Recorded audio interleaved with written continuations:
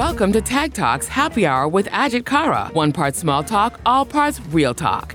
This is the part of the day when Ajit gets to know the people behind the job titles at Tag.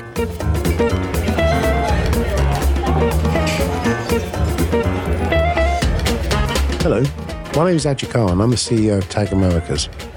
I believe that every company's biggest asset are its people, and I'm very fortunate to work at Tag where I think we have amazing people. So I decided to do a podcast to really understand what makes them tick and who are the people behind the curtain, so to speak. As always, this podcast is produced by Kaylee Stansfield. Hey, Kaylee, how are you? I'm well, Ajit. Oops, sorry. I'm well, Ajit. You know, a producer should know to turn on their microphone. There you go. I never said that you were a good producer. No, you didn't, and probably just as well. You're an excellent producer. You really are. You make these podcasts look fabulous, by the way. You really do. Well, look, listen, whichever way it works. Yeah, we might edit that bit out. Exactly. Maybe. A very big welcome to my special guest today. She is Katrina Shih. Katrina, welcome to my podcast. Thank you. Cheers here. Now, the unusual thing here is that you have bought normally I provide great wine, but you've been very proactive and bought this cider. Do you want to explain a bit more about this cider? Yeah, sure. So I have brought you a Bold Rock. They come in a couple different flavors. This is my personal favorite one. It's an IPA, but actually stands for India Pressed Apple. So I was actually listening to the rest of these podcasts earlier, and Liz Lowenstein talks about how she's from Charlottesville. So I actually went to school in Charlottesville. I just left there 2 years ago. And Bold Rock is one of the local cideries. It's only about 30 minutes away from where the school is situated. So everyone down there drinks this, and this is something that's very near and dear to my heart. Well, cheers. And it is beautiful. And I appreciate the coldness of it being so hot today. Yeah, so you're very welcome. It's very nice. So thank you for bringing that in. Very generous of you as well. So I didn't get to open one of my wines today, but that's lovely. So Katrina, thank you so much for coming in to do this today. So tell me a bit more about where were you from and where were you brought up? Yeah, so I have sort of an interesting background. So I'm from Wichita, Kansas originally. I was born there,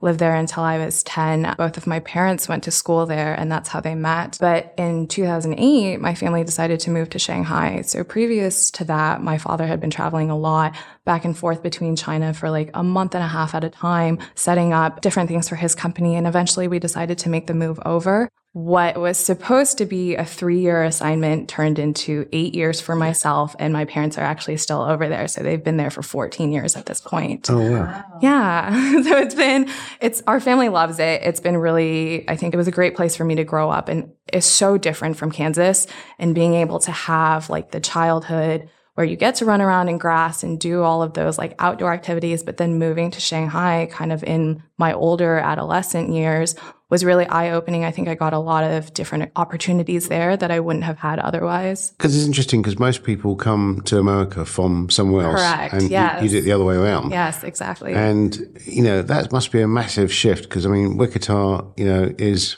beautiful in terms of scenery, greenery, and as you say, running around. Compared to Shanghai, that's night and day. That is really night and day. Yes. How did you find the transition around? Appreciate your family were there. And is your parents originally from China? No, so my mom is actually from Taiwan and my dad is from Hong Kong. They went on kind of different journeys before they met in Kansas, but moving to China, like the mainland itself, it was a new experience for all of us. Luckily, I think the transition went really smoothly. There's a big international community in Shanghai, lots of international schools for all kinds of curriculums, British, American, French, German, and Japanese as well. But we went to an American school, so all of our friends were kind of in similar positions where their families had moved overseas for the same reasons. And in that way, it was easier to adjust because a lot of like the curriculum and the things that you would talk about, pop culture, music, etc., were all in the same vein. It was interesting, I will say. So when I went, I was in 5th grade, so a long time ago. Yeah. But I was also the only new kid in my class, which was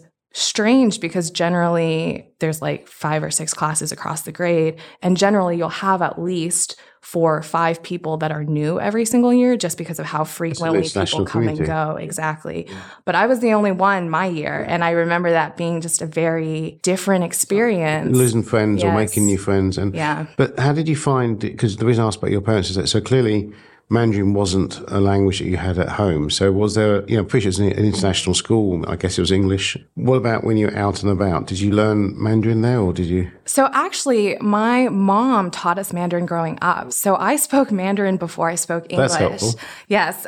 So she stayed at home with me when I was a kid. So I actually didn't learn English until I went to kindergarten. And I remember my first day was right after Christmas break, and we had gone to Vancouver to see my dad's parents. And in Chinese, the word for Vancouver is Wengohua.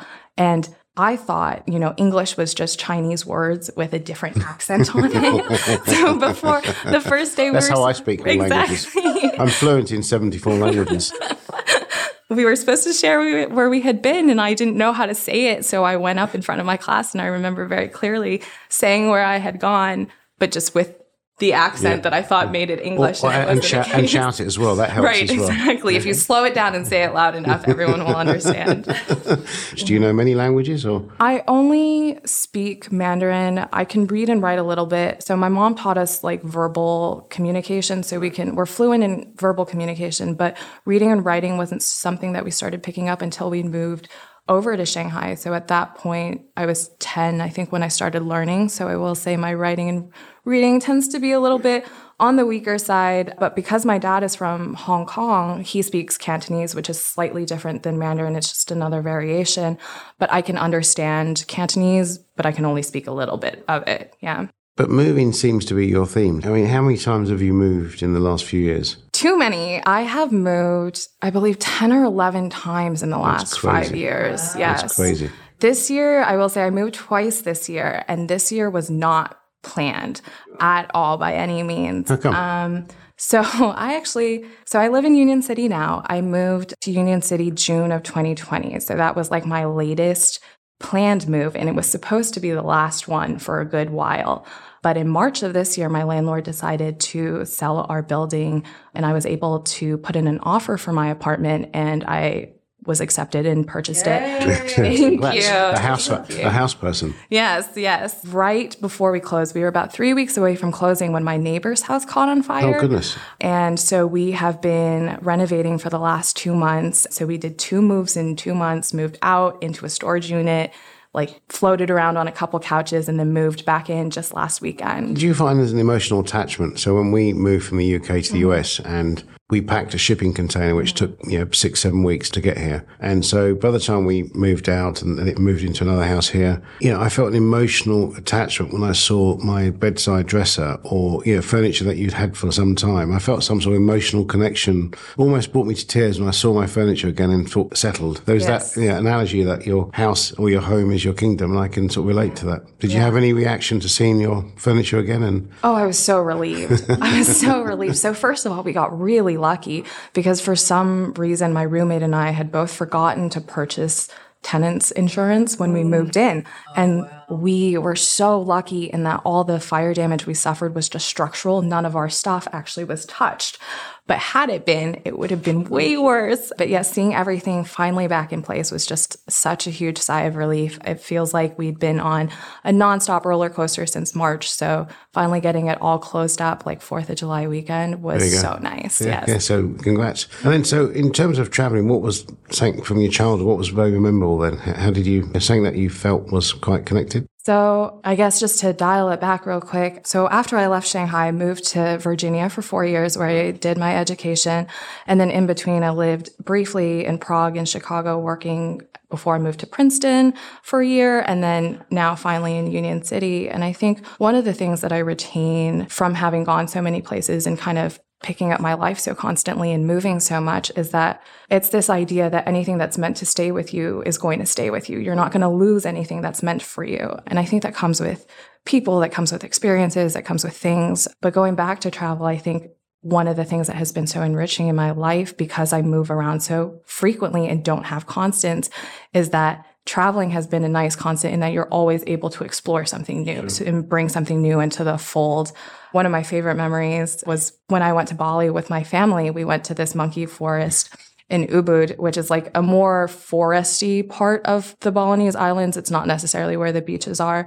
But this was probably back in 2010. So this place has changed a lot since then. We went back in 2018 and it was very, very different. But previously, this forest was kind of, not a tourist attraction. It wasn't very well guarded. So you could buy bunches of bananas from the side of the street and bring it into the temple to feed the monkeys that ran around there. And I remember going with my dad and my brother. My mom had stayed home because she was afraid of animals in general. So really just was not her thing. But we purchased a bunch of bananas at the door, brought them in, but there were so many monkeys and all of them wanted a piece. And my brother was really young at the time. So my father was watching him and I was holding the bananas, giving them out to the monkeys one by one. And we had given this one particular monkey his banana already, but he clearly wanted more. So instead of waiting or instead of just, eating the one that he had, he decided to climb up my arm and sit on my head. So again, as a 12-year-old in this situation, I was very freaked out to have this wild monkey on my head. My dad's scrambling, trying to hold on to my baby brother and also trying to get this monkey off of me at the same time. But my favorite part about the story is when we went back to see my mom afterwards and told her the story, her immediate reaction was well, did you take a photo? And my dad just goes, how was I supposed to take the picture? Yeah. Exactly. But I will say, if there's one travel moment that I wish I had on camera, it would definitely be that one. And linking to camera, because I understand that's one of your passions. Mm-hmm. Was that the start of your passion for getting a camera because you missed a camera moment? Talk to me about your very impressive camera. Yeah, actually, so I didn't start with photography probably until I was 18. That's college or? My senior year of high school, actually. Oh, okay. I did yearbook all throughout high school and was very interested in the graphic part of it, but had never looked into photography. And then once I kind of got my first camera, I believe it was a birthday present that year, it opened me up to kind of a whole new world. But the special camera you're talking about is actually really close to my heart. So it's a Flexaret, which is, I should have brought it today, but I didn't. You could take it a picture. Yeah, exactly. So it's a film camera. It's a Czechoslovakian film camera. These were created between, I believe, the 1930s and the 1970s. And they're lots of spy movies, aren't they? Yes, they are. They're like a dual lens camera. It's a box. So when you open it, the lens comes up on the top and you stare into the box and use the dual lens to shoot that way. So you're not actually holding anything up to your face. But generally when people see you use them, they kind of question what you're doing because it doesn't look like the standard camera. You're kind of just looking straight down. It's just like a spy thing. You're busy. Yes. But I love this camera because, as I mentioned earlier, I did live in Prague for a little bit. And while I was there, this camera was very much touted as a national treasure, something that the Czechs were very, very proud of. There's only a few things that they make, shoes, cameras, so the few things that they do make, they are very proud of. But one of the things that I love about this camera is the lens quality because it's made by an optical lens company. The lenses on this camera are much clearer than what you would get in sort of a different box type camera from the same time period.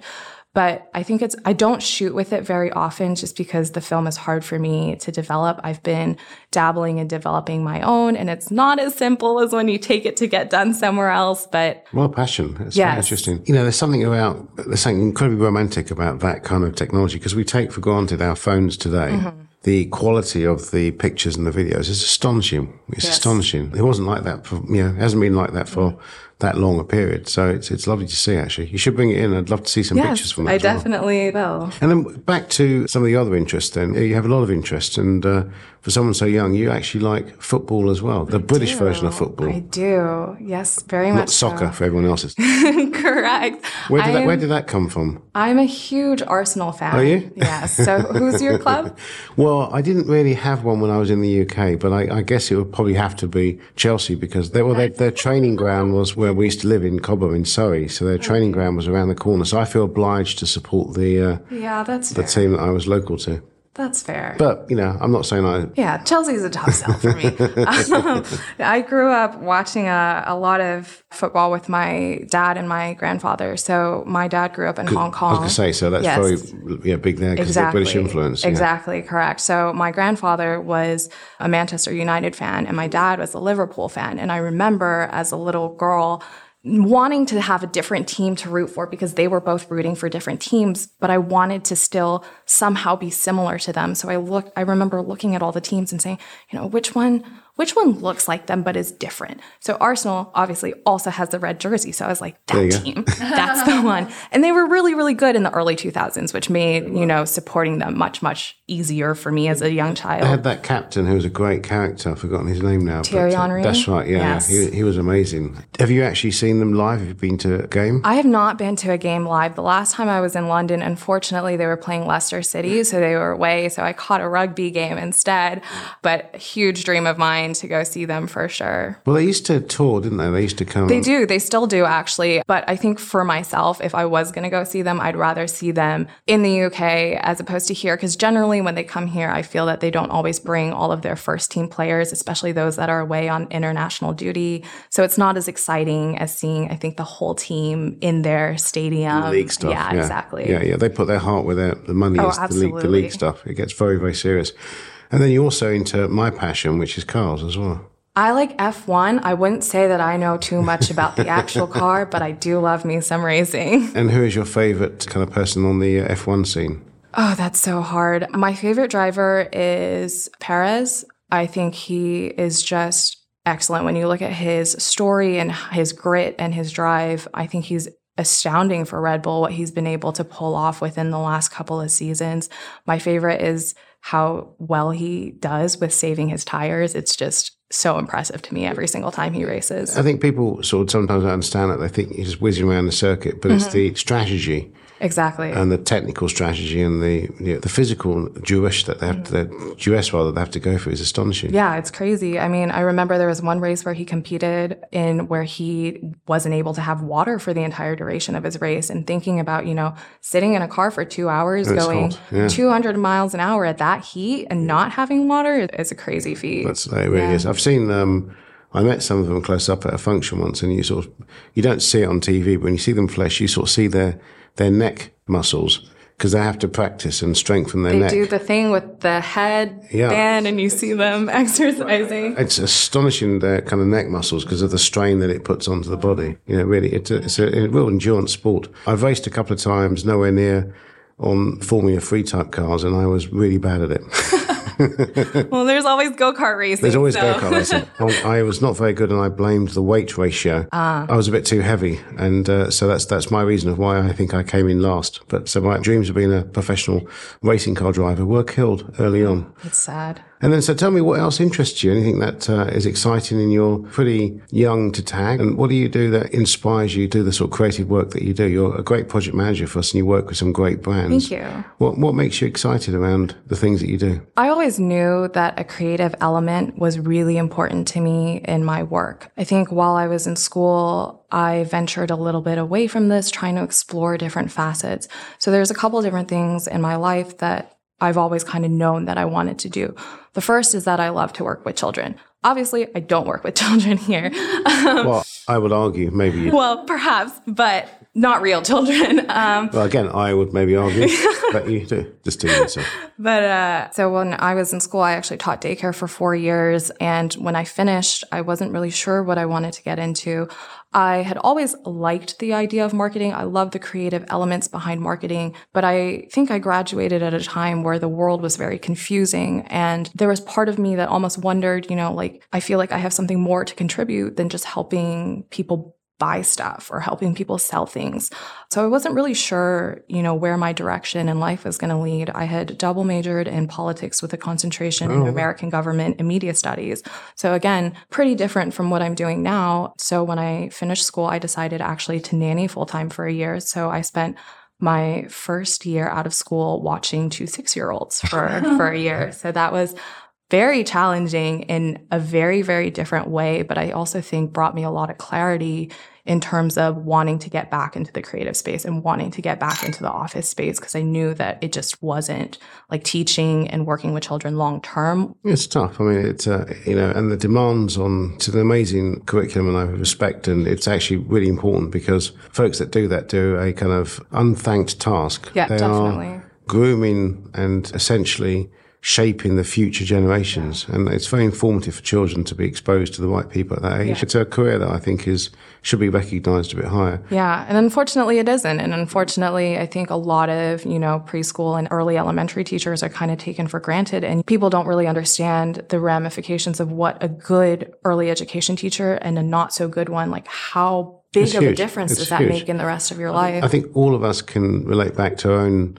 schooling and think, there was that teacher that inspired me and there was that teacher that turned me off. And they're both equally qualified, but how do you inspire a young child? It's very easy to do if you're that way inclined. And I don't think we sort of encourage that sort of behaviour. My father, a very interesting perspective, that he didn't believe in homework and believed that, we should be children for as long as we possibly can. That's amazing. And learn the principles of playing and interacting and not putting too much academic pressure from an early age, which I think actually the more I think about it, he's right. You want people to work out how to play with other children and how to, enjoy certain sports. And, that takes time. You don't want to be studying all the time. Right. And I think also EQ is such an important aspect. Yes. Once you get older, once you get into the workplace, knowing how to interact with people is such an important element. And if you're continuously only focusing on the IQ element of that, you're not developing all of these other skills that people require just to simply collaborate get connect. And I think that's spot on. And I think I am seeing the workplace much more focused in these sort of areas now around that connection, around emotional connection is really, really important. You mentioned the political career piece. I bet you're glad you didn't stick,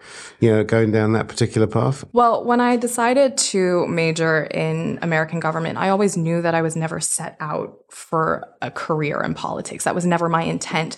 But I loved it as a supportive backbone for everything else that I did, because politics informs absolutely everything that we do. And without a good understanding of it, I didn't feel comfortable. Well, let's put it this way. Having that backbone makes me feel more comfortable with everything else, because now I understand how things ebb and flow together. With my conjunction of politics and media studies, I primarily looked at the convergence of those 2 points. So specifically news media and how government essentially talks to the common people and how that relationship changes based off of the way that media delivers information. That really is a long off the podcast air beer conversation around how media does influence a huge amount of what we have as a running government or a local state. And I think it's probably not a healthy balance right now. That, really good functioning government to help, and the media need to be supportive of that. At the moment, it feels people only fixate on the angry stuff and the things that go badly. And there's a lot of good things that go on, and we should encourage that and do more of it. And we need great people in local and federal government. Yeah, I agree. And actually, I will say, so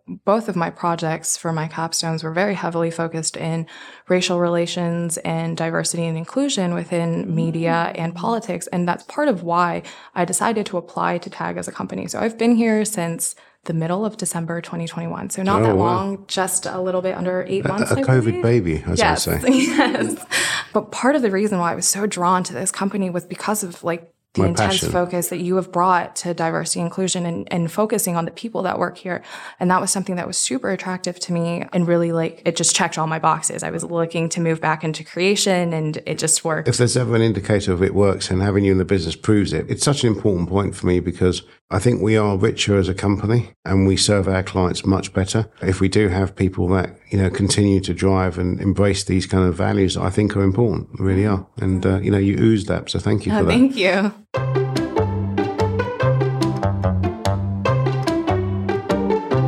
Ask Ajit anything. From my perspective, this is an opportunity for you to ask me any questions that you may have. Oh, yes. I have 2 of them. Oh, my goodness. So a double one. Yes. So one, I love to read. In my free time, I volunteer at a community bookstore in Hoboken, and just reading is a huge passion of mine. I think you learn so much through it. So if there's one book that you would recommend to everyone to read, what would it be and why? That's a very interesting, it's a tough one. It assumes I read. It does. Which thankfully I do. I love books. I'm going to go with a 2 response, actually. And they're both, I tend to read silly books now. Most of the books I read now are about assassins and serial killers and murder mystery and, completely stupid books that don't help me. But when I was younger, I think there's 2 books that really inspired me to continue reading. And in many ways, I think they're better, probably going to get told off this, probably better than their films, because they're both films. The first one, my sister encouraged me to read that got me reading. There's the equivalent in those days of the Harry Potter, albeit completely different. It was the original Star Wars book, and it's a big book, and you get engrossed in. You got to remember, this is a long time ago. And it gets you engrossed in the complexities of, traveling in space and the combat and all the characters. And it was engrossing, and it got me reading, which was fantastic. And I love that book. The second one, when I was older, it's not for everyone, but it's actually before the film. And it's Hannibal Lecter, Silence of the Lambs. The actual book, Silence of the Lambs, in my view, and the film was amazing, is better. And it goes into so much more detail around the different characters, and it was enthralling. So those are my sort of two books. Rather sadly, I should have said something about some sort of wonderful person that's written a book about themselves and their lives, but it's not, I'm afraid. I should add both of those to my reading list. I haven't read either of those. So. Well, like I said, you've probably seen the films, but sometimes the books are better than the films. I mean, I think the Harry Potter series is probably the exception, because they're both brilliant. The books are brilliant and the films are brilliant. I've seen the first Star Wars film, but I haven't seen Silence of the Lambs. So the caveat to me is that I've read a lot, but I'm not good with movies. Like any movie that's like a popular title, Forrest Gump, Shawshank Redemption, all of these have not seen. But you read the books? Most of them, correct. Yes, most of them. I think that's probably better, because like I said, 9 times out of 10, the books are better, because I think you're imagining the characters, you're imagining the scene. And that's what I love about reading, is that you kind of get engrossed in the books. I think when I got my Kindle, my wife was very happy, because when we used to go on holiday, I'd take several books, exactly, and they're quite heavy. So the Kindle has saved my kind of luggage space. Unfortunately, I have not. I tried the Kindle and it wasn't for me, so I'm back to the 3-4 books in the suitcase. There is something special about. There are. You can't replace page turning and the smell of the book and the way it feels in your hand. It's just not the same. I made an awful mistake that when we were back to shipping from the UK, I kept every book I read, and we were shipping everything to the US, and I then chose to ship all the books, and to save space, I then put all the children's toys and I gave them to a local school. So my children now say, but we want to see our old toys again. And the books, when I got here, I thought, this is silly. And then I gave them to a local, charity. So I just completely wasted, time and space. So now it's no toys and no books. No toys and no books, exactly, yeah. And so I should have kept the toys, because there needs to be a connection there. But I was just tidying everything up, so. Moving is a good time to purge. It really is. It is. It really, but maybe not 10, 11 times like you did. Yeah, I'm done for a while, for sure. I would like to not move again for at least 5-6 years. Unless your house, tapped out. And your house is all done. Exactly. So no need to even think about it. And your second question? Yes, my second question is, what is your favorite way to spend a day off? That's interesting. It will probably combine some of the things I've spoken about before and a bit today. I like to read. So when I don't have the pressures of, thinking about work and it's a proper day off and somewhere just reading a book, that's like imitating when you're going away on holiday. So I like to spend a few hours reading a book. And then I think potting around in my vegetable patch, especially like this time of the year when things seem to grow overnight. And it's actually very childish, but very rewarding when you go and see something that's growing. And there's something very special about it, when you see a tomato developing, or you see the cucumber growing each day, or the peppers. So I actually rather sadly wander around just looking at them. So that's pathetic from my behalf. But the small things make me happy. Yeah, that's awesome. I grow herbs as well. Oh, do you? So I have some sprouting right now, actually. So I've been checking the pot every single morning to see how much extra they've grown. It's astonishing when you see how quickly, Mother Nature and how things grow. It's astonishing. It's very rewarding. Yeah, it is. Well, I would love to leave you with a book recommendation since you gave me two. Yes. My favorite series, it's a trilogy. It's called the Century Trilogy by Ken Follett. It's 3 books: Fall of Giants, Winter of the World, and Edge of Eternity. It's very similar to Game of Thrones in that they layer 5 different families across different socioeconomic levels intertwined into this one tale. But each of the books covers a different time period. First book is World War I, the second is World War II, and then the third follows the Cold War, fall of the Berlin Wall, etc., into the 1960s. And very clever. Yes. It's like Blackadder, the different kind of, yes. periods. But it follows the same 5 families, 3 generations of the same family as they go through these different historical time periods. So all of the settings are accurate, but the stories are fictional. Interesting. But absolutely insane read. I love it so much. Thank you for that. I want to thank you for the cider, which has been delicious. I hope the people listening haven't heard me slurping it down, but it's been going down very well. I want to thank you for your book suggestions, but more importantly, I want to thank you. When I spend time with people like yourself, who are the newer folks joining the business, clearly younger folks that are growing within the organisation, you bring such a level of vibrancy, new thinking, creativity, and passion. And I love the focus that you have, and I know that you support our company on the DE&I activities. It's a joy to see people like you developing within the company. So thank you so much for being part of this, and cheers. Cheers. Good health. Thank you. Join us soon for another episode of Tag Talks Happy Hour with Ajit Kara and learn more about the people behind the job titles at TAG.